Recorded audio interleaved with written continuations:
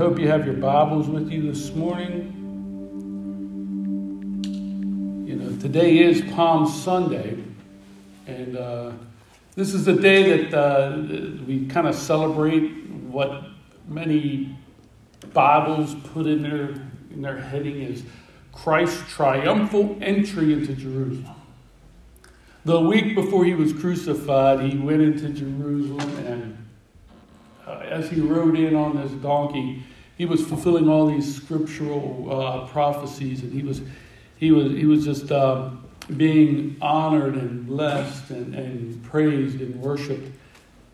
And you know, typically we do these sermons on that theme, and you know, I was prepared to do that, but I've been reading through Scripture, and last week we went into the Mary Magdalene, or Mary the Magdalene, and how God, that Jesus just touched her life and changed her. She had been, you know, she had 7 demons inside of her. She was demon possessed, and Christ set her free, and how that just changed her whole life. And this morning, as you take your Bibles and turn to John chapter 20, amen. I want you. We're going to be looking at somebody else that was affected a lot by Jesus. We're going to be talking about Thomas. Now, Thomas was one of his disciples. And but here's the thing. How many of you have feel like people look at you and they define you by your worst day? People look at you and see you, you know, just they say, oh yeah, that's Thomas the doubter. Doubting Thomas. And we're going to look at that today. But this sermon is actually called I've Seen Enough. I've Seen Enough. Have those words ever come out of your mouth?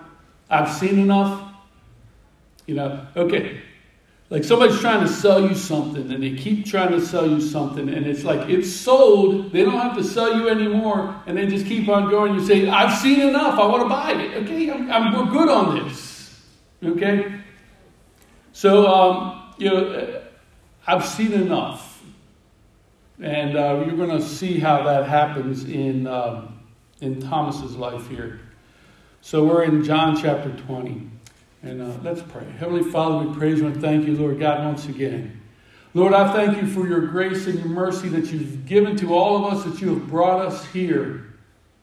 And Lord, through your holy word, I pray that the Holy Spirit would speak to our hearts and draw us into a deeper relationship with you, Lord God. No matter where we are in that relationship, Lord God, bring us deeper in understanding your love and your grace and your mercy towards us, Lord. And we thank you for that. In Jesus' name, amen. Now, John chapter 20 is immediately on the heels of Jesus appearing in the room with the disciples. Jesus had already been crucified. He had already been resurrected. Mary and the women had already met him, and now the disciples are gathered in that upper room. Okay? And there were 10 of them in the room. They were actually abiding by the CDC recommendations that there be 10 in that room. Because it was locked, the windows were closed, it was barred, it was shut tight. And Jesus had walked into that room. And Scripture tells us that he had spoken to them and he breathed on them. When Jesus showed up, he breathed on them. He brought new life to them, okay? And so immediately after that, the disciples realized that there was only 10 of them there. I'm sure they had realized that before. And if you read in verse 24, John chapter 20, verse 24, it starts out like this. Now Thomas, also known as Didymus, okay? Didymus means actually twin. So it was Thomas the twin. One of the 12 was not with the disciples when Jesus came. So the other disciples told him, "We have seen the Lord." And he said to them, "Oh, cool, that's cool, man. That's awesome. I believe. I'm going to trust in him. I believe what you said. I just wish I would have been there." Nah, that's not what he said. He said this, "But he said to them, unless I see the nail marks in his hands and put my finger where the nails were and put my hand into his side, I will not believe." A week later, in verse 26, it says, "A week later, his disciples were in the house again, and Thomas was with them.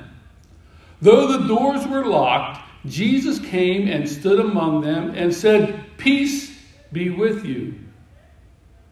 Then he said to Thomas, 'Put your finger here. See my hands. Reach out your hand and put it into my side.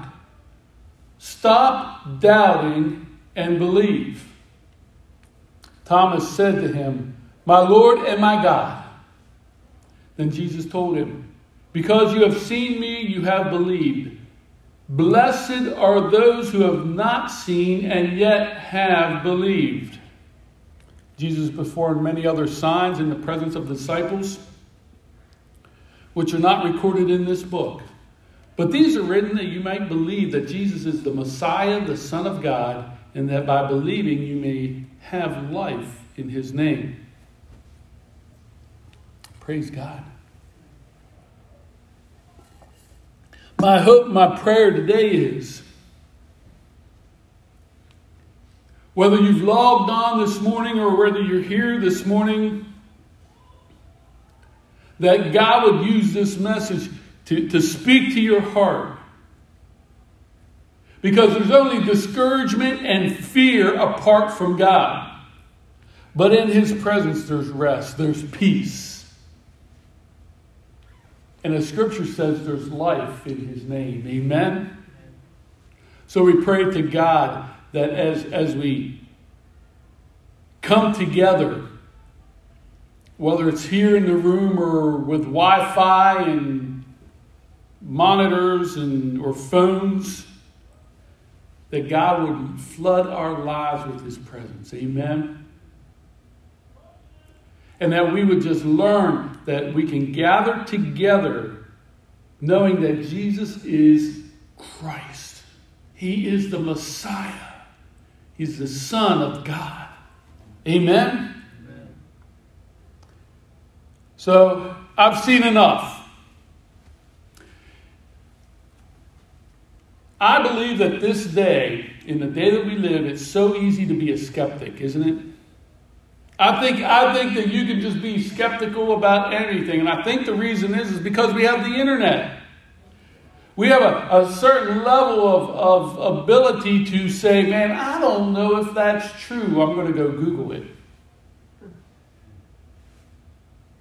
You know? I mean, we go to Google, we can ask Siri, we can ask Alexa, and we have all this information out on our fingertips, right there, man. So I think a lot of times, and I'm just speaking for me, that when people tell me things, I'll sit there and go, okay, Hey Siri, is this true? So I go out on the internet. And a lot of times when I find that they're incorrect, then I have to hold back because I just want to tell them, man, you're wrong. You were just wrong. And, I can tell you of 1,000 situations probably where we were talking and somebody said something that wasn't right. And either I did it then or I did it later and I went checking out on, get the information. So we can be skeptical at this time like never time before. And I think partially it's because we have access to more information than anybody's ever had. You understand what I'm saying? We can go out there, and if somebody tells you something wrong, you're really skeptical the next time they say something. So when it comes to those things that you're being sold, and this is where it gets me, How many of you have ever seen an advertisement online or in your email thing or whatever? Man, that's too good to be true. That's too good to be true. And then when you go research it, yep, it's way too good to be true. So we hear stuff, we just think, you know what? I'm going to go check that out. So I'm going to do a little experiment here right now. Okay? If I told you that the continent of Australia is as wide as the moon is round, would you believe me? The continent of Australia, from tip to tip, is the same distance between what's at not the circumference, the diameter of the moon. Thank you. It is. It's true. It's about the same. As a matter of fact, Australia is a little bit wider. What if I told you that the entirety of South America is actually east of Florida? The entirety of South America is actually east of Florida. Would you believe me? It should actually be called East America, not South America. It's actually east of Florida. But things like that you hear, you just think, well, I don't know. Let me remember my geography. It's okay. So you don't know whether or not you should believe this stuff. Why? Because in all of us, there's a little bit of a skeptic, which is appropriate to begin our conversation about Thomas, who we see here in chapter 20 of John, that he's been told by his friends, Jesus is alive. Jesus is alive. And he famously doubts that that's true. He did not believe. And really what he did, shouldn't be called doubt. Because doubt is saying, I can't believe. But Thomas said, I won't believe. So maybe he should call, if we nickname him, disbelieving Thomas. Because doubt is, I don't know. I don't know if I can. I don't know if this is going to work. I don't know how this is. It's natural. Doubt is natural. Doubt it can rise up in our hearts. And what he says, no matter what, unless this happens, I won't believe. Unless I touch him, unless I see him, unless I can know, I won't believe. Instead, he needs to choose to believe. Because he said that even if the compelling evidence is there, he's going to still have to have enough faith to rise up no matter what. Now here's the thing. Listen to me very closely. I believe in God and I don't believe in God are both statements of faith. Let me say that again. I believe in God. The statement, I believe in God, and the statement, I don't believe in God, are both statements of faith. Any way you live, it still chooses faith. So my urging to you today is don't be like Thomas. Don't stay in disbelief. Choose to believe. Now let's back up. Because of this moment, this John chapter 20 moment, he's been nicknamed Doubting Thomas. And if you've grown up in church, you're familiar with the Bible, and it's like a moniker of who he is. You think of it like this. We do this all the time, especially in Sunday school. We talk about Esther. Okay, in the book of Esther, there's this woman, Esther. She's like this beauty queen, and that's how we picture her. And she was presented to the king, and she was beautiful, and she was gorgeous, and she's beautiful Esther. Okay, she's a beauty queen. Now, when you picture Thomas, out of all the times he pops up in Scripture, the scene that comes to you in your mind is this one: Doubting Thomas. And by the way, how rude is that? The one mistake that he makes in his life, the big one, and everybody identifies him by that big, he doubted. How many of you are thankful, and I've already asked this question, how many of you think are thankful that we are not definitely defined by our worst days? Aren't you glad that when God sees us, he doesn't go out on YouTube or Google or Facebook or whatever and look at our worst days in our lives? And then holds us accountable to that one little thing?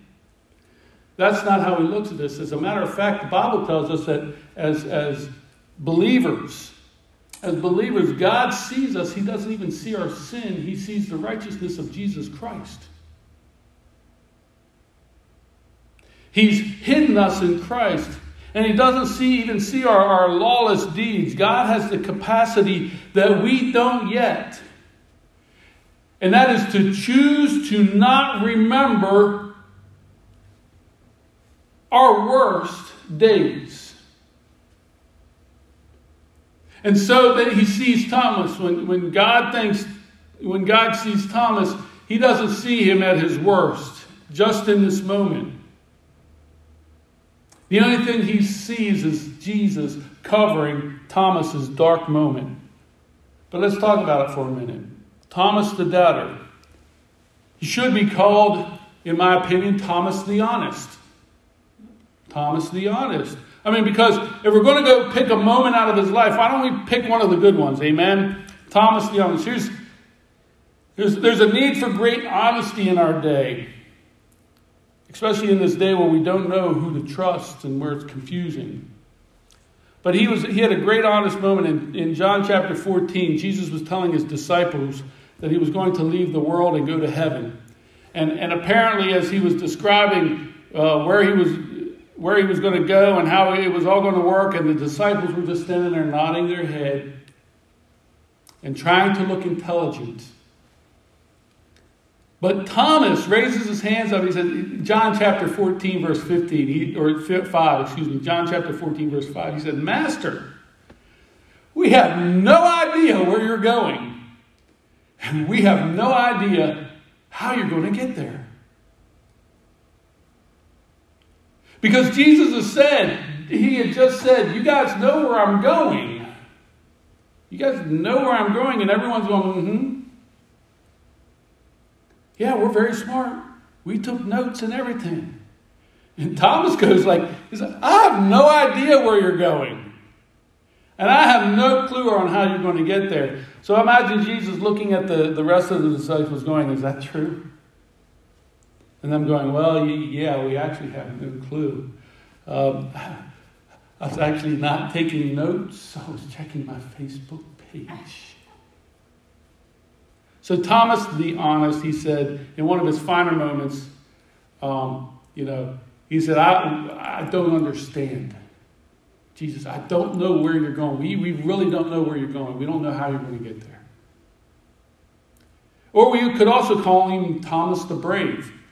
Now, Thomas the brave, because when Jesus told the disciples that Lazarus had died. Okay, now Lazarus is one of Jesus' best friends. He had Mary and Martha was Lazarus' sisters, and they were really good friends with Jesus.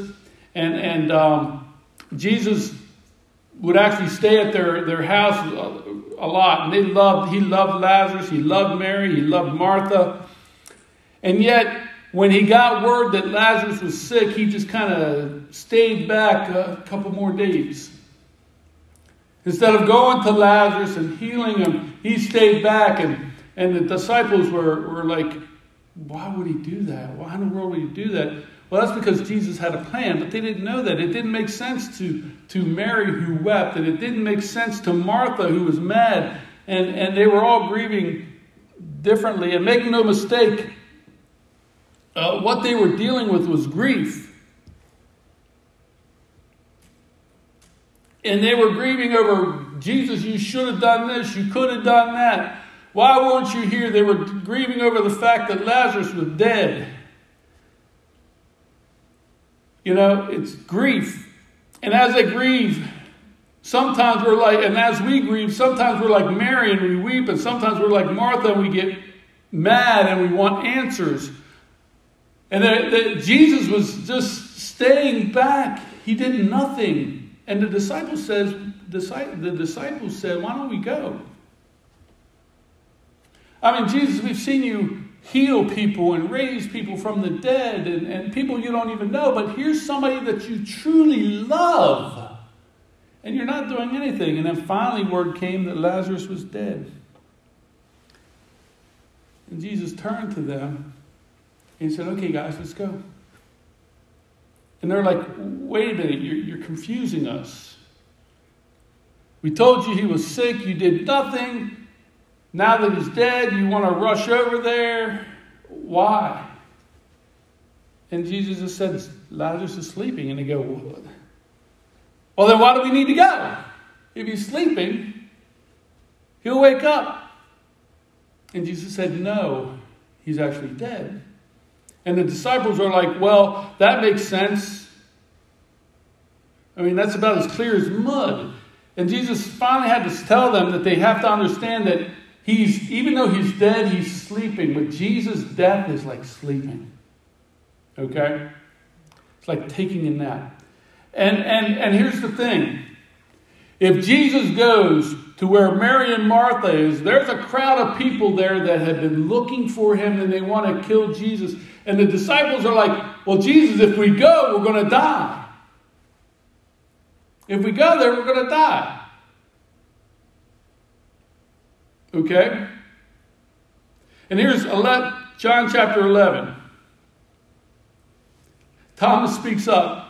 He says, let's all go, that we all may die with him. Thomas says, let's all go. If we're going to die, we're going to die. Let's go ahead and go. Thomas the brave. Besides that, it makes sense. If sleeping is like death with Jesus, then the death would not be permanent anyway. I don't know if they fully understand, if Thomas fully understood what he was saying. But he was brave and he was honest. And then we look at this time when he was Thomas the doubter. And I think, though, that it was for those two exact reasons that he was consistently honest. And when others were scared, he somehow rallied and showed bravery.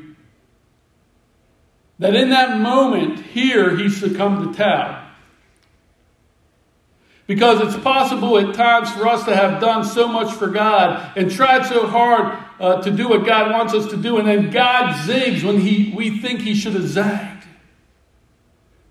God, you should have done this, but you did this. Now I don't know what's going on. I don't know what to believe. And that mountain stays still when we spoke by faith that it would be removed. And the sun set, even though we believed that God said, speak to the sun and it would stay still. Or when somebody who is sick and we pray for them and we anoint them with oil and they still pass away. Why is it that happens? No wonder we can have doubt. Thomas doubted. But I want to pick our way through this journey. And I hope that we can do it in a way that will show every single one of this truth. That there is hope for the skeptic. There was hope for those who are skeptical. See, Thomas walked away from the cross. It seemed from the crucifixion, the death of his Savior. And it looks like he felt abandoned. And when he could have believed and trusted, he said, I've seen enough. I'm done. He thought Jesus was the one. He thought Jesus, man, I'm going to give my whole life for him. I've been honest. I've been vulnerable. I've been brave. But it's over. I'm done. So he doubted in this moment.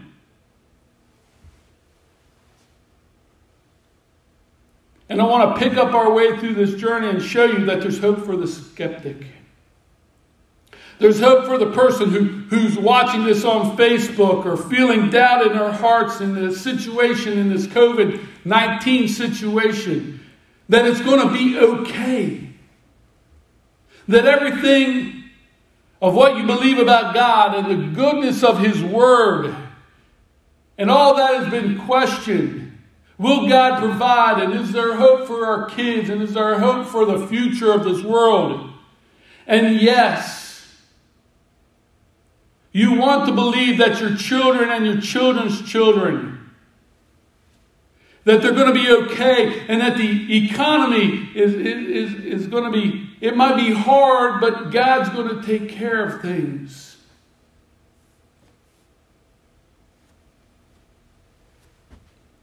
Thomas's journey in the text starts with these two things.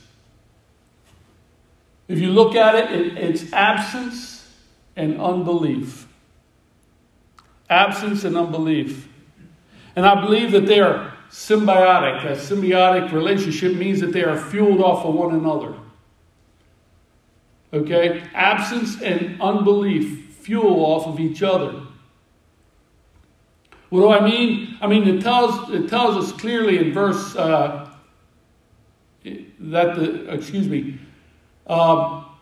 it clearly tells us that there were 10 gathered there on the first day of the week, Sunday, and that Thomas was not there. Verse 24, Thomas was not with them. The disciples gathered like a bunch of coals to stay hot, like a bunch of wolves in a pack, like a bunch of sheep in a flock. They gathered together. They had numbers. They were there together, the 10 of them. They were there, and Thomas wasn't with them. Absence from his crew. He was absent from the people that were there to help rally him and encourage him and pray for him and build him up and hold him accountable. But Thomas was absent. Yes, he caved in and gave in to unbelief. But I believe that it's an easier time doing so because he was absent. This is not a time for lone wolf behavior. This is not a time for us to be off on our own. This is not a time to feel abandoned and therefore be a recluse. That this time of social isolation should not become a time of relational separation. Here's the thing. We need each other more now than we ever have. Let me say that again. We need each other more now than we ever have. Because this is not the time to be by ourselves. That's why Hebrews chapter 10, starting at verse 23, it says, "Let us hold on swervingly to the hope we profess, for he who is promised is faithful. And let us consider how we may spur one another on toward love and good deeds. Not giving up meeting together as some are in the habit of doing, but encourage one another, and all the more as you see the day approaching." That's the NIV. The Passion Translation puts it this way. "This is not the time to pull away and neglect meeting together as some have formed the habit of doing, because we need each other. In fact, we should come together even more frequently, eager to encourage and urge each other onward as we anticipate that day dawning." I mean, think about this. I am so encouraged that day is dawning. Amen? This is not the time that we should pull away. Thomas felt abandoned. And he did exactly the opposite of what he should have done. Because he should have taken his pain and his feelings of abandonment and his feelings of why, God, are you letting this happen? And brought all that chaos and confusion into the gathering, which is meant to be a place of question, which is meant to be a place of doubt, which is meant to be a place of skepticism. But the problem is we've wrongly thought that churches were put together so that people could come and polish their halos. This is a place where if you have doubts, come. If you have fears of abandonment, come and be a part.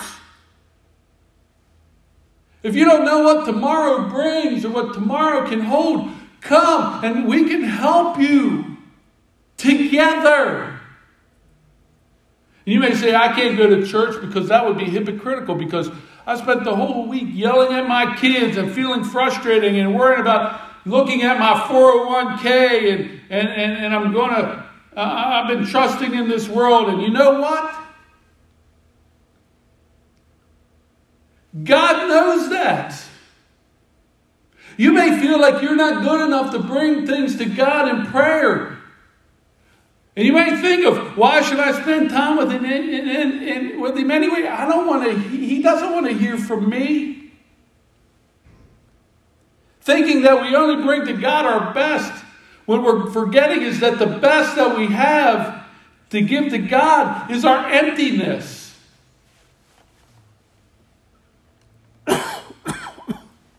Let me say that again.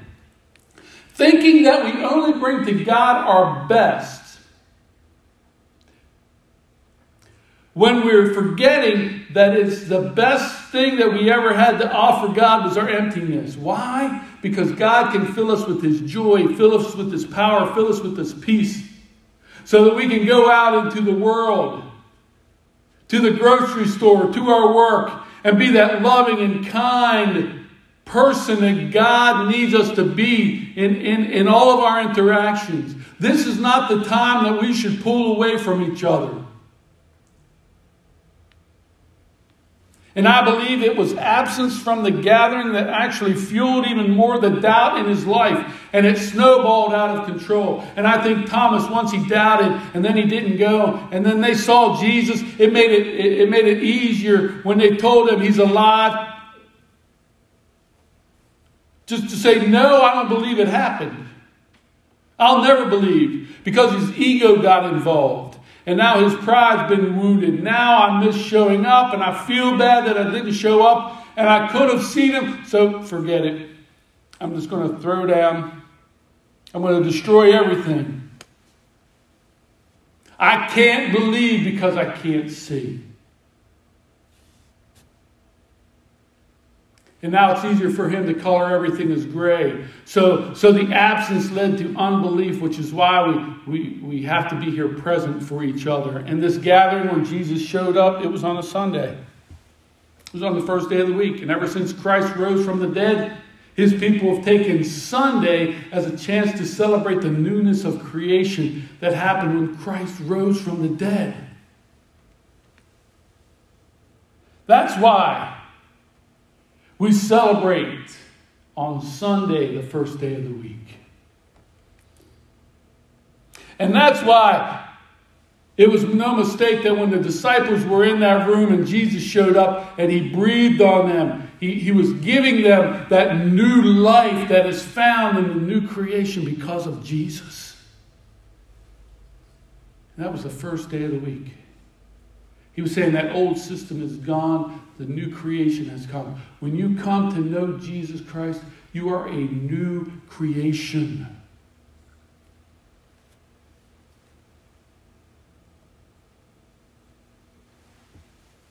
We must not forget or forsake that whether we can come into this building or not, we need to prioritize meeting together in the name of Jesus for worship and the Word and the taking of communion and prayer and all the things that makes Jesus' body so powerful until he returns.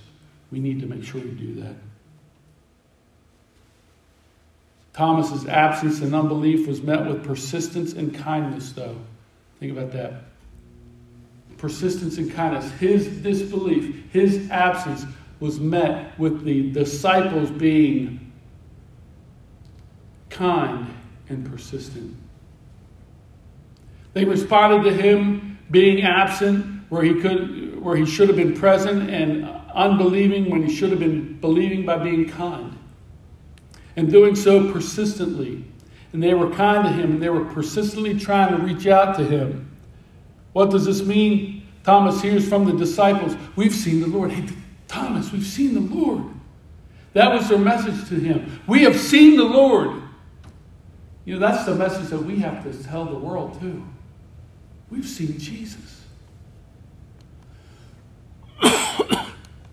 And he didn't believe. He said, I don't believe and I won't believe. And when he talked about it, he actually got a little grisly there. He said, I'm not going to believe until I can touch those wounds. Until I can see his nail prints in his hand. Until I put my finger in there. Or my finger in the side.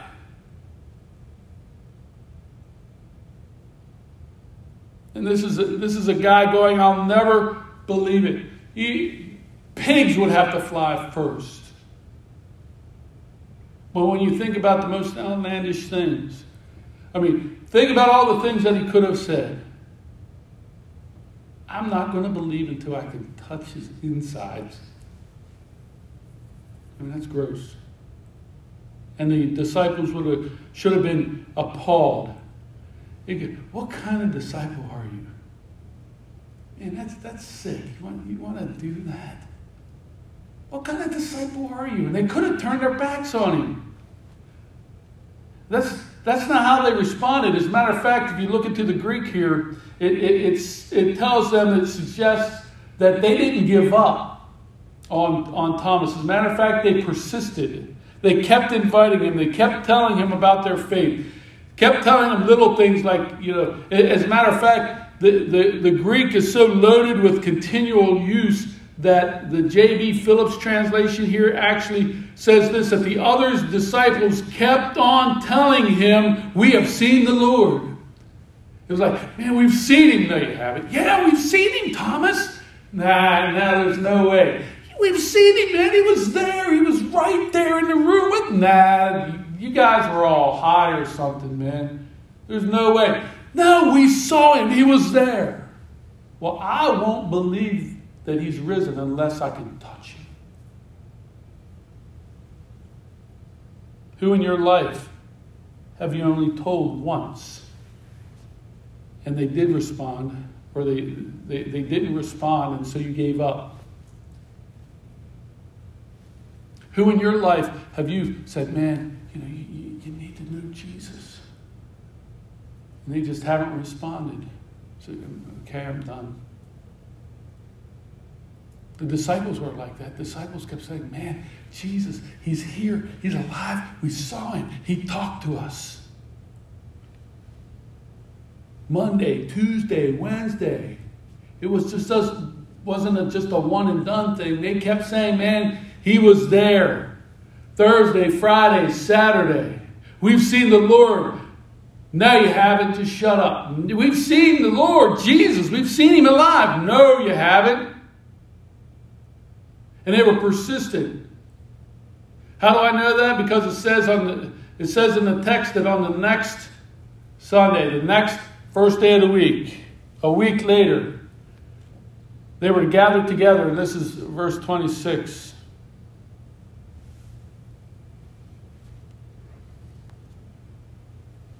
Thomas was with them.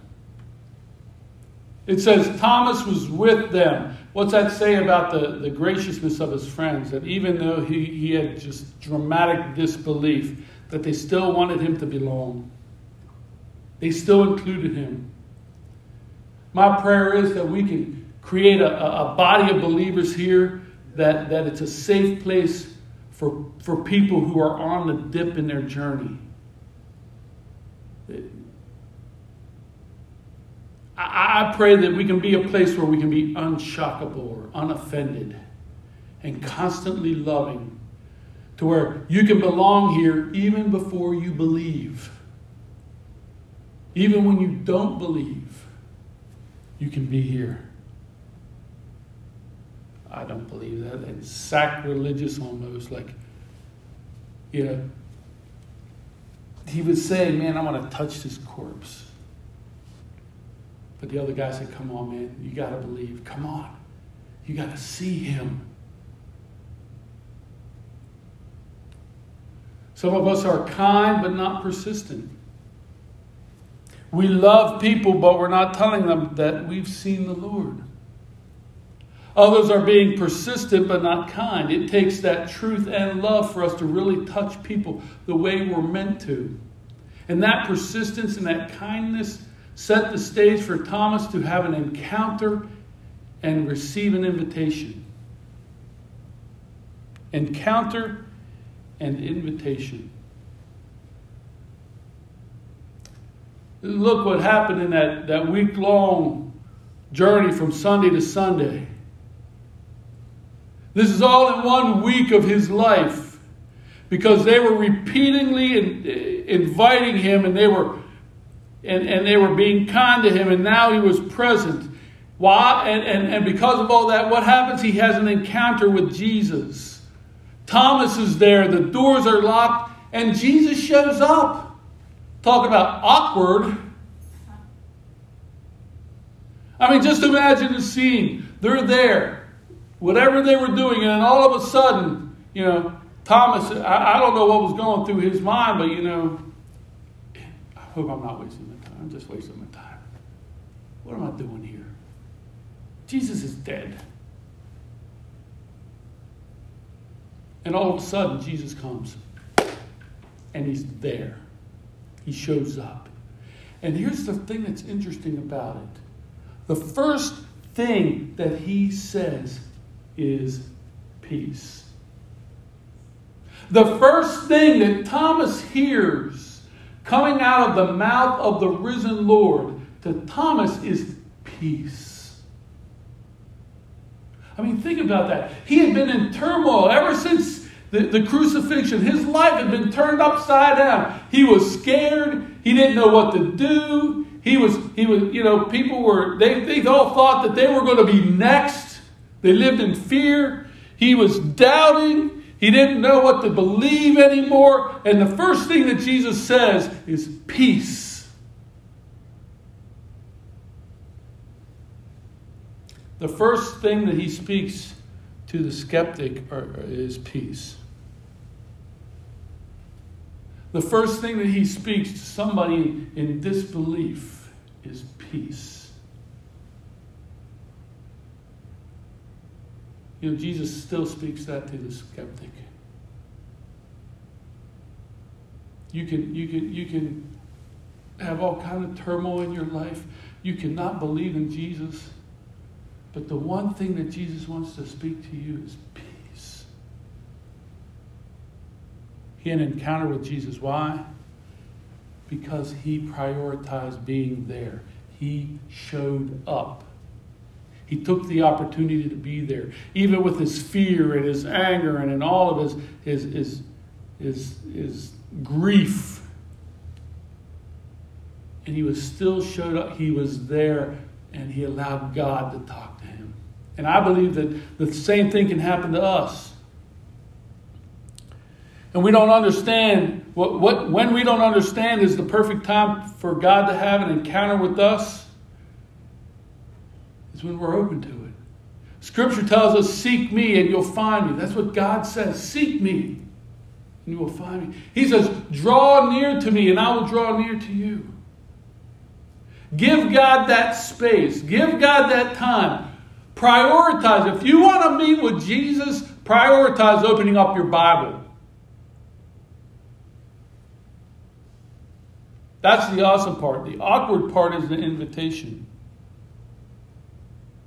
Jesus invited Thomas to do something. He said, hey, peace. Thomas, I heard you want to put your finger in my wounds. Here I am. Go ahead. My hands, my side.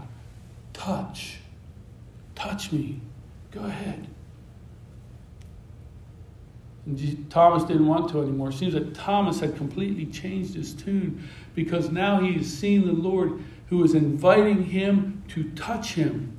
And the Bible says in verse 29, at the end of this whole incident, that Jesus says, you have believed because you have seen me. If Thomas had taken him at his invitation and actually touched him and gone, okay, now I believe, Jesus wouldn't have said, you believe because you touched me. He didn't. He didn't touch him. He said, you have believed now because you have seen me, which tells me that when Thomas finally received what he thought would be what he needed to believe, he realized he didn't need that anyway. Seeing him was enough. In fact, it had been enough just to hear and see his friend's reaction to the resurrection. That would have been enough. He had enough to believe all along. He just was creating objections based upon preference of how God should work. He said, no, man, this is how you should do it, God. And and Thomas's worldviews were in collision. He thought Jesus was late, and Jesus was right on time. So he was in his rage, and he needed control of the outcome. And Thomas said, no, I need to do this. God, you need to let me check you need to check these boxes before I believe. And God never negotiates terms and conditions on anything. He's God. He rules the universe. He has a sovereignty over everything. And in the midst of it all, He has a plan to reconcile all things to Himself. And that includes you. And that includes me. And He chose to go to the cross with our sins to pay the bill for every wrong that we've ever done. And He rose from the dead, overcoming the grave. And He rules as King forever. And He's not asking you, are you okay with that? What He's saying is He wants to forgive you and flood your life and change you and fill you with His Holy Spirit. And Thomas, who thought God needed to check all these things and needed to do this and that, now he's been called on the carpet for calling God to hop through hoops. And he realized that he didn't need God to do all that. He didn't want a God who would do the things that he wanted him to do. He wanted a God who could kick the teeth of the devil in. And when Jesus says, I want to give you the space to touch my wounds, Thomas just says, giving our final point, he says, my Lord and my God. My Lord and my God. Declaration and demonstration. He declared, my Lord and my God, which is really cool. Because when you look at this, theologians say that this amounts to one of the most powerful and most concise declarations of deity anywhere in the New Testament. Which is pretty cool, considering that it came from somebody that we consider doubting Thomas, doubting the resurrection. And yet He's the same God that declares, my Lord and my God. Someone said that when he said, my Lord, he was putting Jesus on the throne of his heart. And when he said, my God, he was recognizing that Jesus is on the throne of the entire universe. He didn't say, my Lord and or he said, my Lord and my God, not the Lord and the God. He said, my Lord and my God. What he was doing, he was bending his knee before the king, and he was saying, I don't want to check to see if you're real or not. I can very well see that you're real. And hopefully you can see me submitted to your reign and your salvation. Now that's a declaration. The demonstration came later. The demonstration would happen in the change in Thomas. When he declared Jesus as king, for the rest of the life, he demonstrated that he was under the rule of Jesus as king. Church history tells us that Thomas went from this room, from the upper room, the day of Pentecost. When he went out after the day of Pentecost, when he was filled with the Holy Spirit, where he previously didn't believe, he was now filled with faith, filled with power and the Holy Ghost. And he went out preaching. And he went out fulfilling Jesus' command to make disciples of every creature. The Fox's Book of Martyrs tells us that he preached the gospel in Parthia and India, where exciting the rage, this is what it says, exciting the rage of the pagan priests, he was martyred by being thrust through with a spear. He was killed with a spear. John 19 tells us that at the death of Jesus, the soldiers came and they were breaking the legs of those who were being crucified so that they would die more quickly. And they came to Jesus and he was dead. They didn't break any bones in his body, but they pierced his side with a spear. And Scripture said that blood and water flowed out from it. The doctors will tell you that the way that Jesus died, when they pierced his heart, the blood and water flowed out of his heart. They knew he was dead. So the wound that Thomas referred to was a spear wound. And he went out preaching a changed man. Still honest, braver than ever, but no longer filled with doubt because he had submitted to the lordship of Jesus. So when these hostile enemies commanded him to preach no more, he lovingly, kindly, no doubt, he said, I can't do those things. I've seen too much. I've heard too much. I've experienced too much. I know the risen Lord. And when they took their spears and they threatened him and they came close to him, can you picture this? He continues to preach. And as they ran him through, according to legend, the last thing he said when he died with a spear in his heart was, my Lord and my God. Still very much convinced, even in the hour of his death, of the lordship of Jesus, and that he was still king.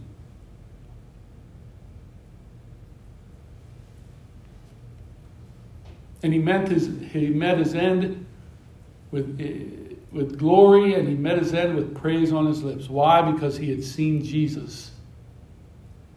He had seen Jesus. And it gave him courage, even when a spear entered his heart. And I believe that it's because of Thomas's faith, because of Thomas's conversion. It's because of Thomas's the power that we see that God used in Thomas's life, that we don't need to touch Jesus to believe. Why? Because I've seen enough. We've seen enough. Look at everybody who has been touched by the power of Jesus. Look at Thomas. Look at Mary. 7 demons, and she was released by the power of Jesus.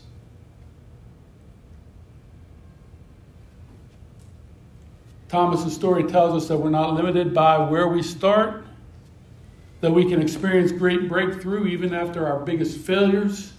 Thomas's story tells us that even, and especially when we feel abandoned by God, He is still with us. He's still present. Even when He feels afar.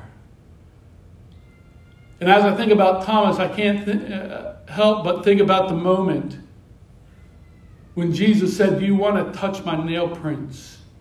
And Thomas realized, oh, wait a minute, you were here with me last week. When he said, when I said I couldn't see you, you were still here. And I'm speaking, I hope I'm speaking into your situation this morning. You may feel abandoned by God, but God is present even when you think He's far. And don't wait for the end of this crisis, this craziness, to trust and believe in Him. Realize that Jesus is present now in your situation.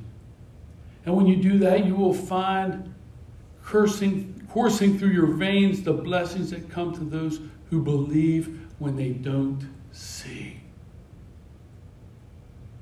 We don't know how this is all going to work out. We don't need to. We can, by faith, declare allegiance to Jesus our Lord and our God, no matter how He chooses to finish with this whole thing. No matter how long it lasts, no matter what the repercussions are to the economy, to our individual lives, we know how this ends. It's Jesus on the throne of the universe. And I pray that you put Him on the throne of your heart this morning. Even in the midst of everything that's going on, even in the midst of what we're afraid of. So don't let the devil define who you are by what you've done in the past. Don't sit there and say that you won't believe in God unless God does X, Y, Z. God loves you where you are, no matter what you've done. And you don't have to be perfect to come to God. That's why Jesus died on the cross. So that in Him we could have that righteousness that's needed. Let's bow our heads. Heavenly Father, I thank you that even in unbelief, even in the midst of our choosing not to believe, you are there. That our belief doesn't negate who you are. Or our unbelief doesn't negate who you are. Our belief in you, Lord God, is a great and wonderful thing, because that's how we put our faith and trust in you. But who you are, Lord God, you are always God. You always will be God, no matter what we believe. So God, I pray that those who don't know you this morning, Lord, that they would just take that step of faith and say, God, I can see you. I don't have to touch you, but I can see you. I've seen you at work in my life. I've seen you do so many things, Lord God. So I believe in you. And help us to pray, Lord God, but help our unbelief. And we thank you, Lord God. And we thank you.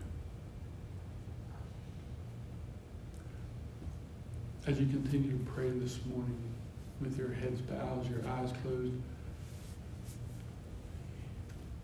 there could be somebody here who you think, man, I don't know what to believe anymore. I've seen God work, and yet I feel so far from Him. Don't go by feelings. Go by what the Word of God says. The Word of God says that He loved you so much that He sent His Son to die on the cross for you, to pay the penalty of your sin by His Son, Jesus, on the cross. And all you have to do is believe in Him, confess your need for Him, and then repent, turn away from those sins. And whether you're watching us here on Facebook or you're watching us here, if you just want to just surrender your life to Jesus because He loves you. He has plans for you. He has wonderful plans for you. And He wants to fill you with the Holy Spirit. He wants to fill your life with joy and peace. And all you have to do is surrender to Him. And if that's you this morning, why don't you just pray this prayer with me this morning? Nobody prays alone, so why don't we just all pray together? Amen. Heavenly Father, I need you. I need your forgiveness, your mercy, and your grace. I believe that Jesus is your Son and that He died on the cross in my place for my sin. I believe that He was in the grave for 3 days, but He is now resurrected, alive. Help me to turn from my sin and turn to you. Forgive me, I pray. I give you my life because you gave your life for me. In Jesus' name I pray. Amen. Lord, I pray for those who prayed that prayer with faith, believing, Lord God. Whether it was here or whether it was online, Lord, that you would reach into our hearts, Lord God. Lord, give a desire to be in your word like never before. Give them a desire, Lord God, to be in prayer like never before. Lord, help them and strengthen them. I pray in your name. Amen and amen. Thank you, Lord. I just want to say this, that if you're watching us on Facebook or online, YouTube, whatever, if you need help, just either instant message us or email us at middleriverag@gmail.com. It's middleriverag@gmail.com. We can help you with some resources. We can help you, if you're not in the Baltimore area, we can help you find a church that you can go to. Just get into a place. Don't be like Thomas and stay outside. Don't be like Thomas and feed that doubt and that fear. But get in with a body of believers where you can and feel encouragement and strength in that body. Amen? So we'll just dismiss in prayer right now. Why don't we all stand, please? God, we acknowledge our need of you. Even as believers, we need your help. We ask, Lord God, that what we run into this week, Lord God, whatever situation may come, help us, Lord God, to be the people that you have called us to be in that situation. Help us through the Holy Spirit to speak peace, words of peace and forgiveness and grace and mercy. And Lord, as we look at this week and we prepare our hearts for the coming celebration of your death, burial, and resurrection, Lord, help us to remind us, Lord God, that you did that for all of us. And I pray this in Jesus' name, amen and amen. God bless you and have a great week. Amen.